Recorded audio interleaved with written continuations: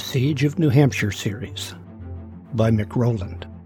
Book 2, Siege Fall. Chapter 12, Continued. Landers let everyone contemplate the gravity of their collective no vote for what seemed like a long time. Most people had their heads down, deep in thought or prayer. Now that we have all made that decision— "And I must say that I think it's a mistake," interrupted Candace. Maybe not," resumed Landers. "But the people have spoken. With this decision made, we must address a related item of business. The neediest among us, as you well know by now, the shelter ran out of fuel a few days ago. We placed all the people into homes of kind-hearted residents who had spare rooms, and we do thank you all for your generosity." "But we still have a problem," said Wilder. "Since the shelter closed, there have been more families who have since run out of fuel and can't stay in their homes any longer. Some have run out of both food and fuel, but there's no shelter to take them in." Martin raised his hand. Landers nodded to him. Along those lines, yesterday a family from Manchester arrived. They didn't plan to stay in Cheshire, but ran out of gas here. I had them at my house last night because they had nowhere else to go, but I really can't keep them. My house is already full, and what food we have is already stretched thin." Others in the crowd nodded. A few vocalized that they, too, had become recipients of refugees or the wandering poor. "So, what do we do with them?" Martin sat down. No one seemed to have an answer. Lance broke the long silence by clearing his throat. "Yes, Lance," said Landers. "Well, when I was a boy, my grandfather used to threaten me by saying if I didn't behave, he'd take me to the farm. Never made any sense to me as a kid because we were already on a farm. His grandfather used to threaten him with the same phrase. But back in my grandpa's day, the town actually had a poor farm. That's where people were sent who were broke or went homeless or had to work off some community service or such." "Work farms?" Candace sounded outraged. "That's just cruel. This isn't the Middle Ages. These poor people have done nothing wrong. They should not be punished like bad children simply because times are hard. It's kicking people while they're down. Where's the humanity in that?"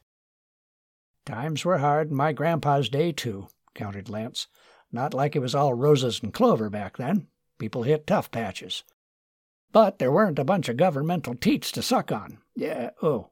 Sorry, ladies. I didn't mean, what I did mean was—" "Go on, Lance." Yes, well, I meant that they didn't have all of them federal safety net programs back then. Town farm was a way to give people work to cover their keep. Most people, my grandpa said, only worked on the farm for a little while. Most of them would work hard and earn a bit more until they were back on their feet. So, I guess I'm wondering, since we don't have any federal aid or anything now, if there was a way to have a town farm again. Give all these people a place to be and something productive to do." Lance sat down. Heads leaned together. The buzz of many soft conversations filled the room. The selectmen were conferring amongst each other, too. "That's an interesting idea, Lance," said Landers at last.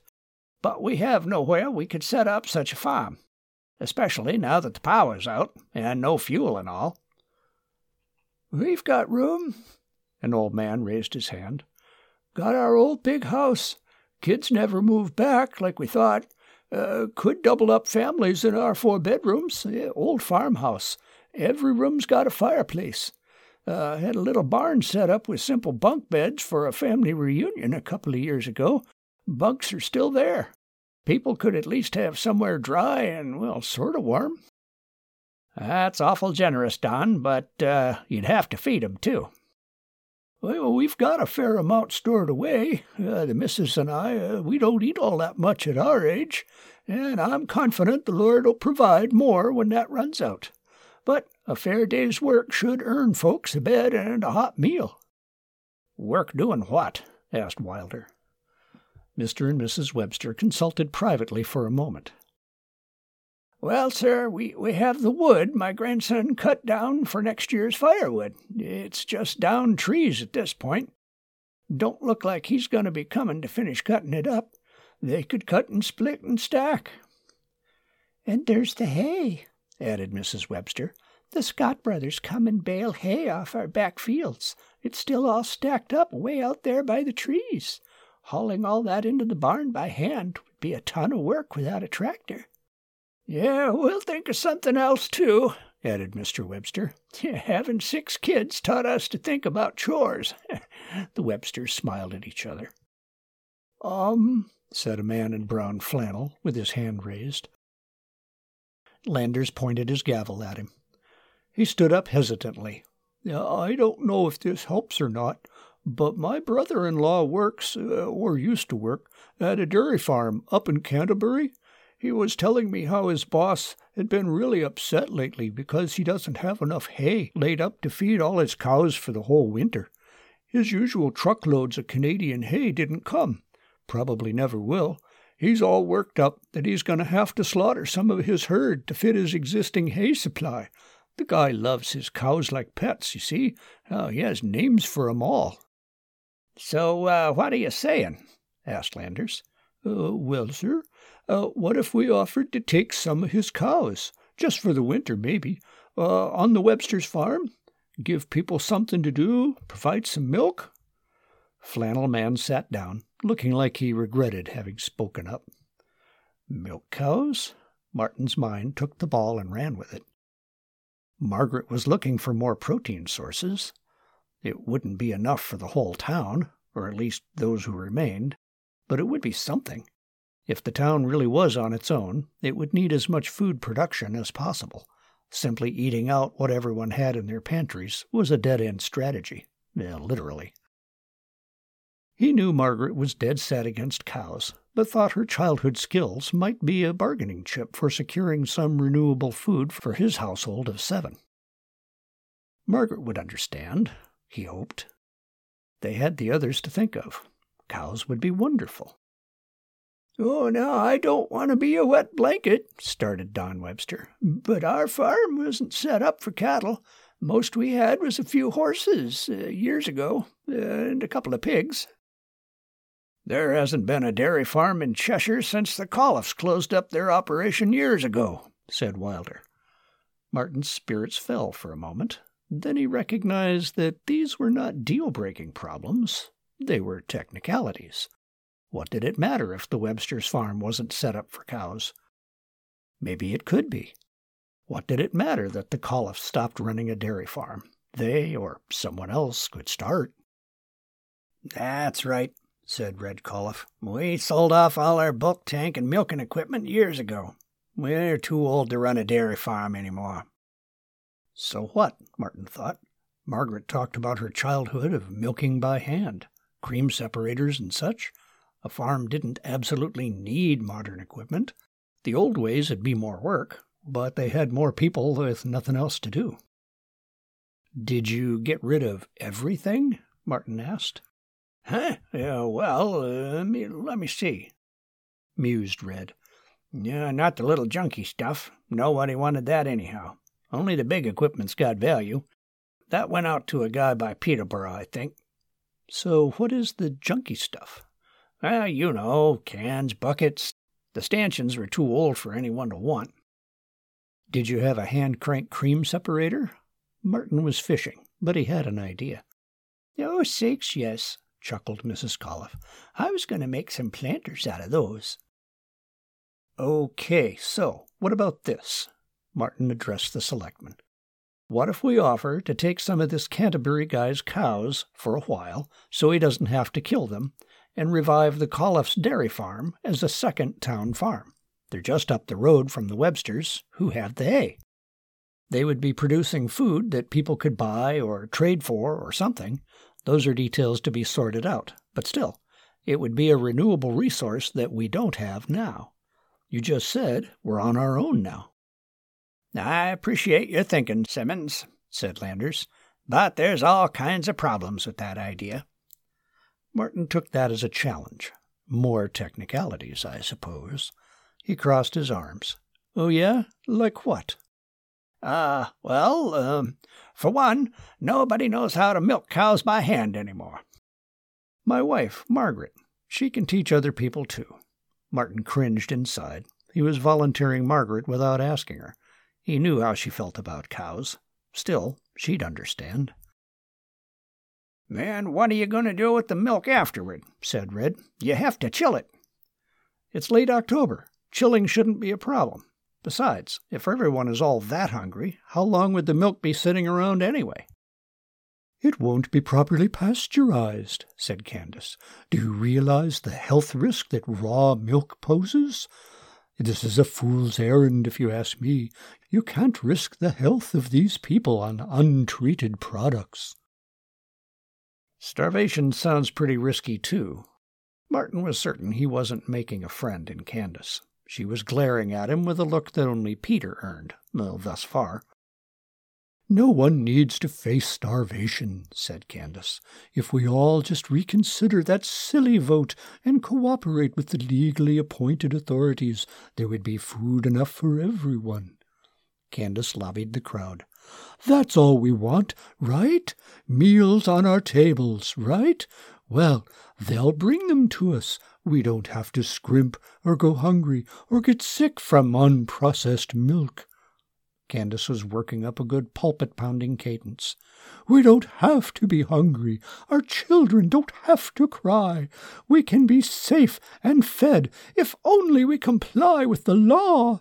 I say we vote again, and vote yes this time. Who's with me?" The silence was awkward for everyone. Candace's raised arms slowly sagged, like a melting snowman. "We're not revisiting the vote, Candace," said Landers. "The item on the floor right now is whether we should offer to take that man's cows." "I still say you need some electricity," said Red. "Some of that old hand equipment would help, but it still takes power." Nick stood up eagerly. "Well, that's easy. Martin here just built a machine that makes gas from wood scraps. He was running his generator just this morning. It was pretty cool. You could have power." Martin pulled Nick back to his seat. "Geez, Nick," Martin whispered. "I didn't want that to be all public. What if somebody wants to come and steal it or something?" "Oh, wow." Nick looked horrified. "I didn't think of that. Oh, sorry, man. I just thought it would help. I didn't mean to make trouble." Martin sat back in a funk. Doubled-up watches would be tough with who he had to work with. What defensive value would a Susan and Judy team be? Margaret and Dustin would be okay, and he certainly wasn't going to double with Trish. He frowned on the lack of good options. "Either way, how on earth are you going to get 'em all the way from Canterbury?" added Wilder. "Nobody in town's got a cattle truck."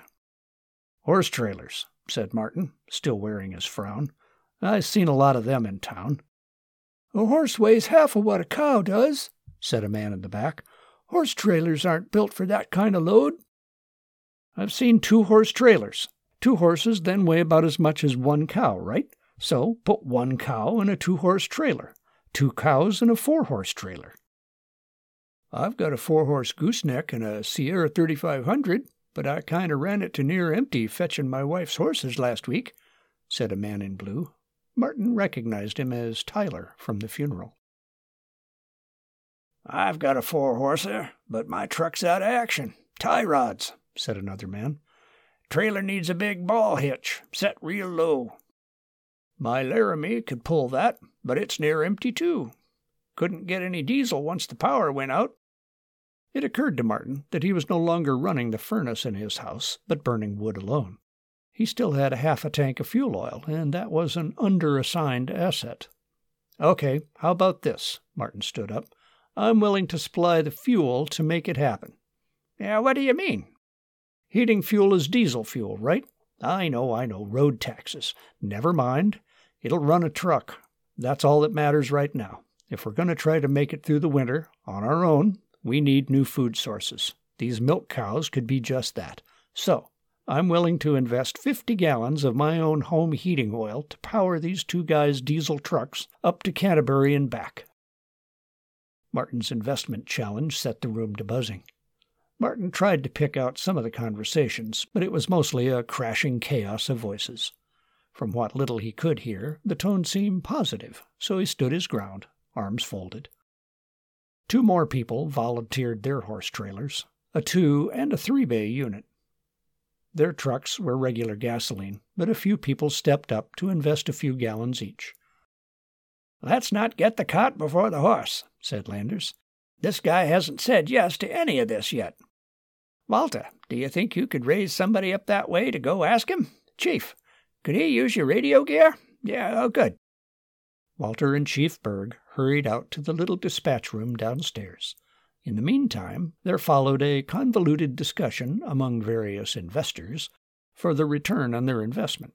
For his contribution, Martin was entitled to 1/16 of whatever the cows produced. They had trucks and trailers to haul 6 cows. Martin recalled Margaret's childhood stories. She told once of getting 8 gallons over 3 milkings a day. Martin scaled that back to an amount for winter and less than optimal feed to figure that a cow might produce 4 gallons of milk a day, 24 gallons.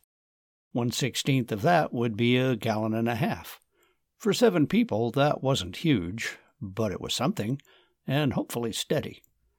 More discussion churned over just how much fixing up the Colliff farm would need to be ready to house cows again. Landers waved to Martin to come and join him at the selectmen's table. "Simmons, this here is Mr. Ingalls. He's from the governor's office. Apparently, the governor has called for a joint meeting of the state senate and house, or at least as many of 'em as can make it, for tomorrow." "Governor Vincent sent several staff to tour communities and report back today," said Ingalls. "The governor has some big decisions coming up and wants to get a feel for how the people are holding up during this crisis. I have also been instructed to invite a few people who I think the governor will want to speak to directly. Given your town's vote just now, I've asked Mr. Landers to attend. Based on the discussions after that, I think the governor may want to speak directly with you, too." "Really?" Martin had no idea what the governor would want with him. Well, sure, I guess, but why would... "He said yes!" shouted Walter. He and Chief Berg came into the room all smiles. "We got a hold of the cow guy. It took a couple of links, but he carries an FRS. He was tickled pink. I couldn't tell him how many we could take. He's standing by to find out and when we could come." Landers looked at Ingalls. "So the governor wants to talk tomorrow, you say?" Ingalls nodded. "Well then, Simmons, it looks like we have a trip to Concord tomorrow. Tell him tomorrow, Walter, and that we can handle 6. The informational meeting had broken up without official adjournment, although no one seemed to notice. They began setting up their tables and boxes. There were many items on the tables, though transactions seemed less brisk. The man in blue, with the Sierra, approached Martin. "Hey there. Just wanted to say thanks again for the few words that you said up at the cemetery." "Yeah," said his brother. "It probably would have made our father madder than hornets to have God talk said over him. But too bad for him. It made Mom happy." No problem," said Martin. "Glad I could help." "So, a question for you," Tyler began. "I hear tell you've made a wood cooker thing that you're running your gas generator on it." Martin sighed. "It's true." He made a mental note to kick Nick in the shins at the earliest opportunity. "So, how does that work?" Tyler said. "Oh, it's kind of complicated, but basically it cooks wood chunks so that they release gas like natural gas. Gasoline engines can burn that gas, so that's what we did. We made a little gasifier to run our little generator." "Neat," Tyler said. "I was wondering if you thought you could make a bigger one that could run my truck." Martin puzzled for a moment. The principles would be the same. Things would have to be scaled up, but there could be some complications with increased sizes. "Oh, I suppose so." He didn't want to say no outright, nor appear too enthusiastic. Cool, said Tyler. "Well, we can talk about it later. We live in that old green house on the highway, just over the hill from you. Charles and I are trying to barter some alcohol for some bread. Catch you later." The two brothers walked off, engaged in a lively discussion. Martin found Landers and traded a jar of jam for one of his cans of beans. No one else showed much interest in jam. Jerry was there with more goat's milk, but doing less trading. Fewer people had cash. Their barter goods didn't interest him. Martin glanced around the hall. There were some deals being negotiated, but not as eagerly as the week before. He had been trying to conserve his supply of cash at home, but hearing what the man in the yellow hat had said made him wonder. If people just decided they didn't want paper dollars, they'd have no value. Susan had been talking about the symbolic nature of fiat currencies. People use them, primarily because they trust the next person will take them in trade.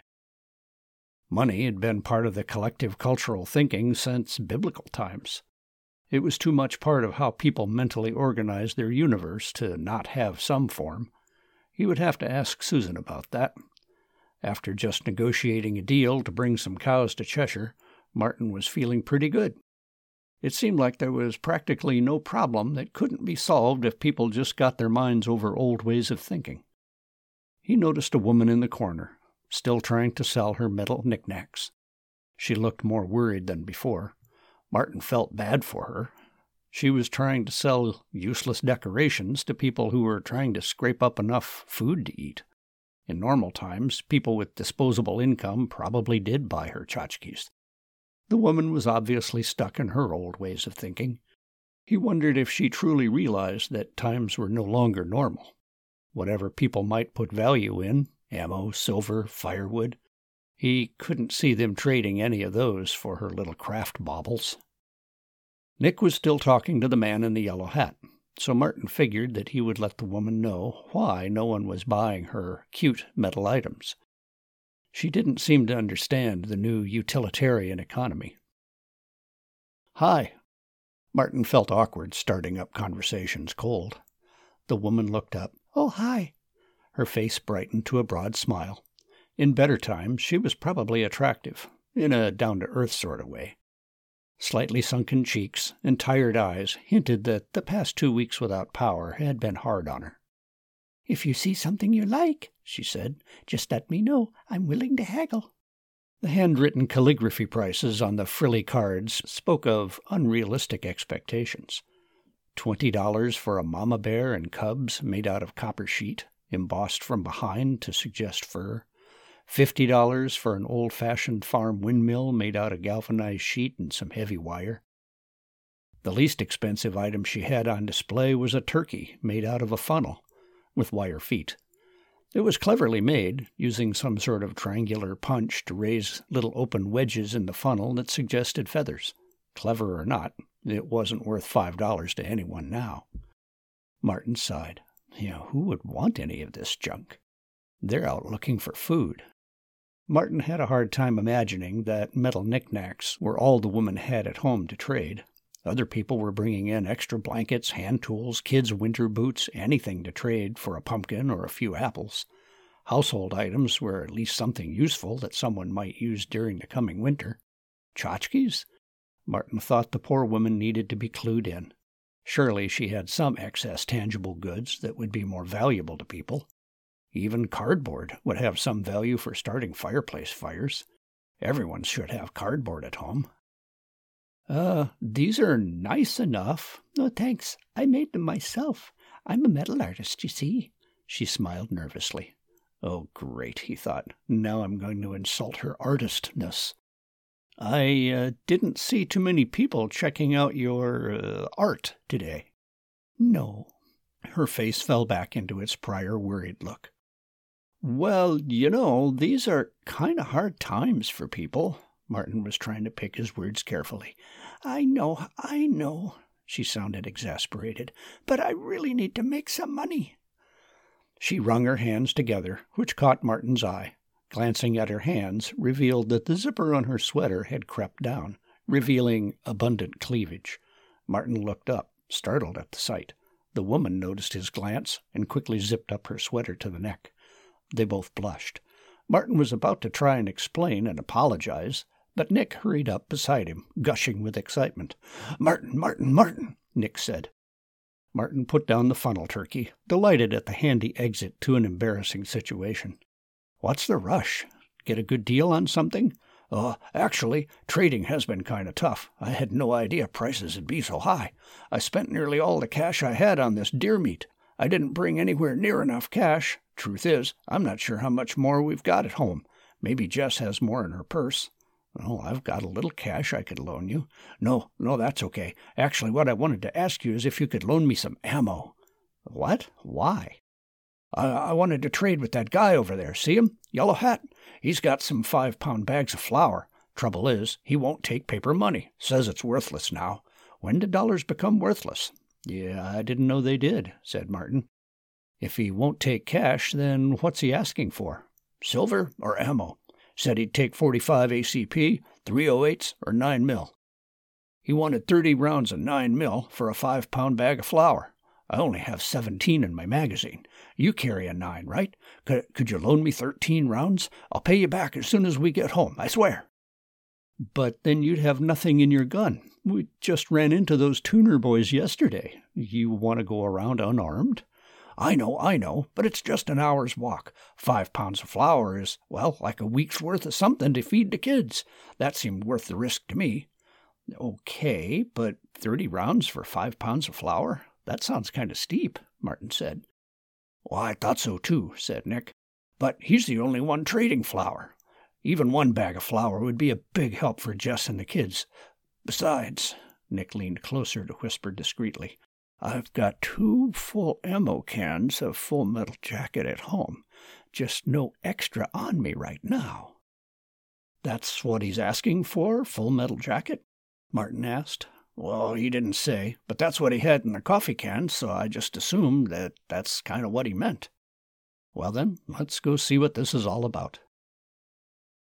Hi, I'm back, Nick said to the man in the yellow hat. I hear you're asking 30 rounds of 9 mil for 5 pounds of flour, Martin said. That's the price, said Yellow Hat with a tone that excluded haggling. Martin pulled Nick aside. He dug the High Points magazine out of the box and emptied it into Nick's hands. Your 17 plus 10 from the tuner boys makes 27. Martin took one of the hollow points out of his magazine. Let's try this. How about this? Martin asked Yellow Hat. 27 jacketed 9 mil and 1 nickel-plated deep hollow point plus P. Nick held up the pile of 27 rounds in his open hands. Martin held up the silvery hollow point in the way that someone might hold up a pearl. Martin twisted it a few half rotations so that the chrome-like shine could glint in Yellow Hat's eyes.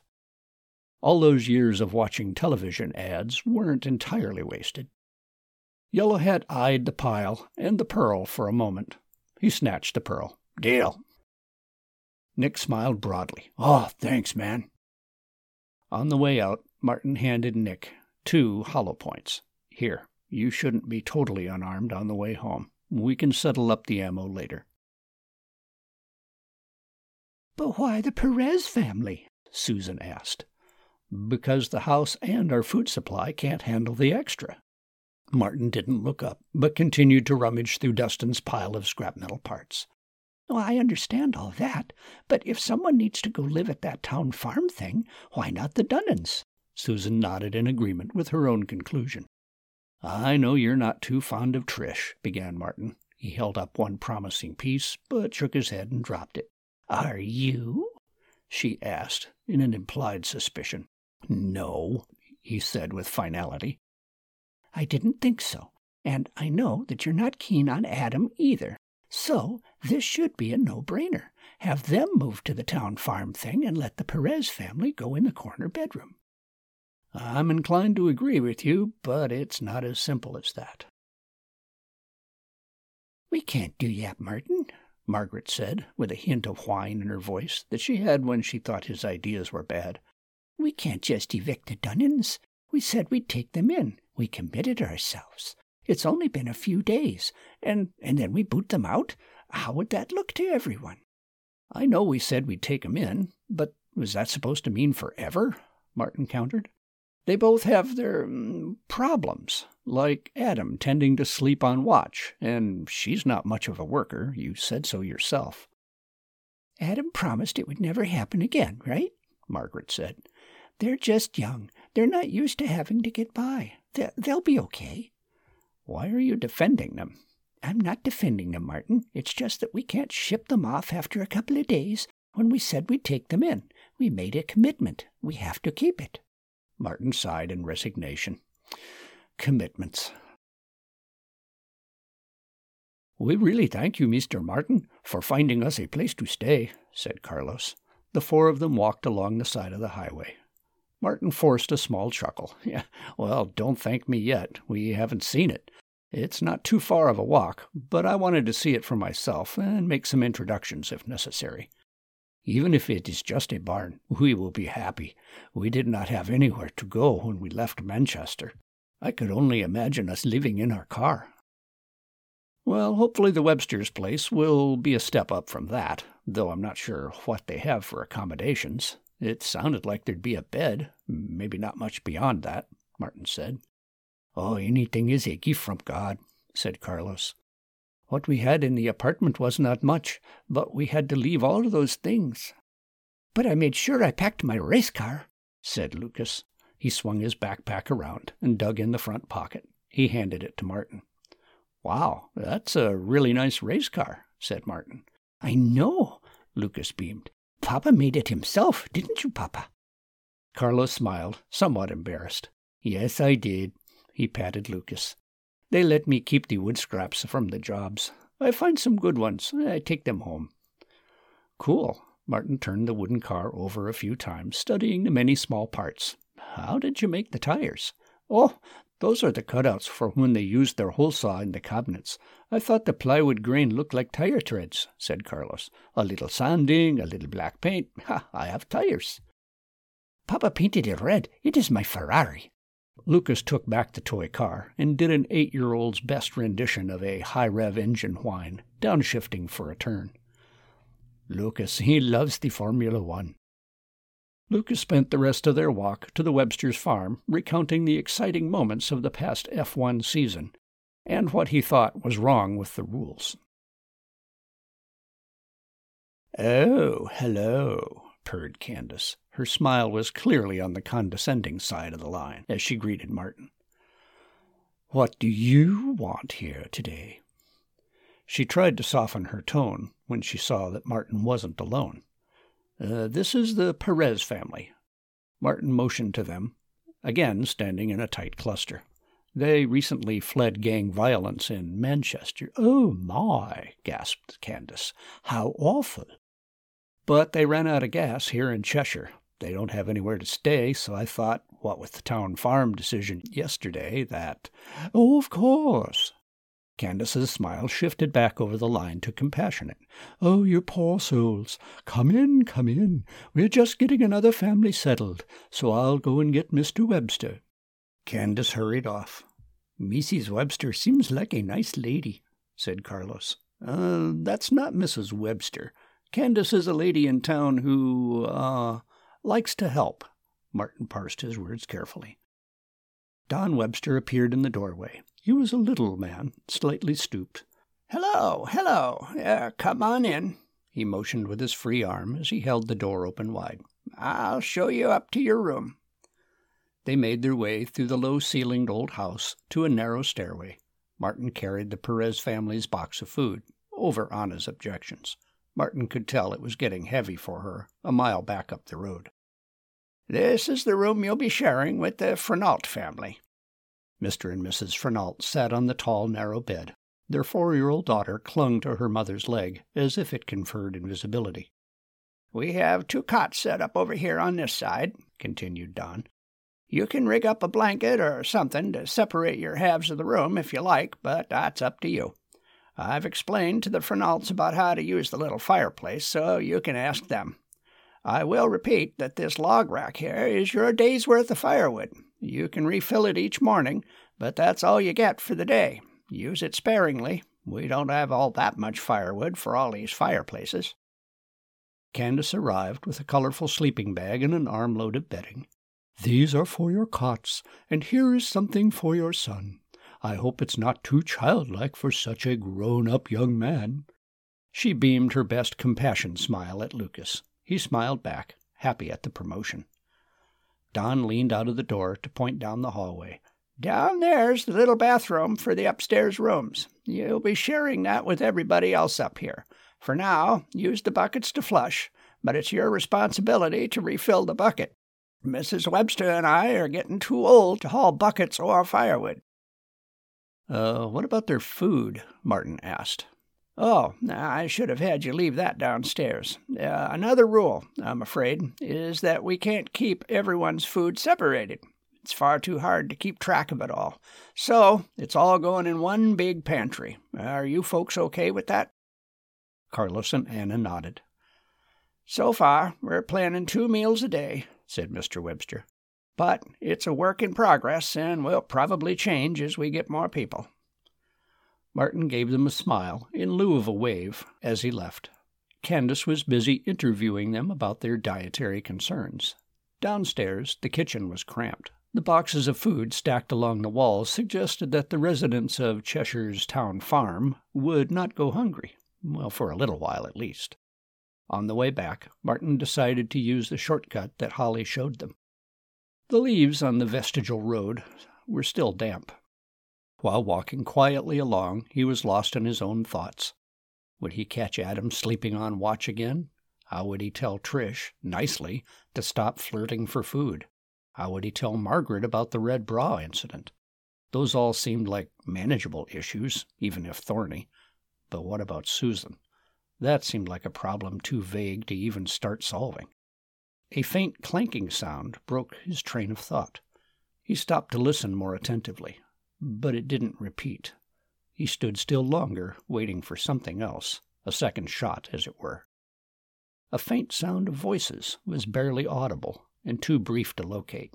He mused about how far sounds would carry once the leaves were off the trees. Who knew how far away the source had been?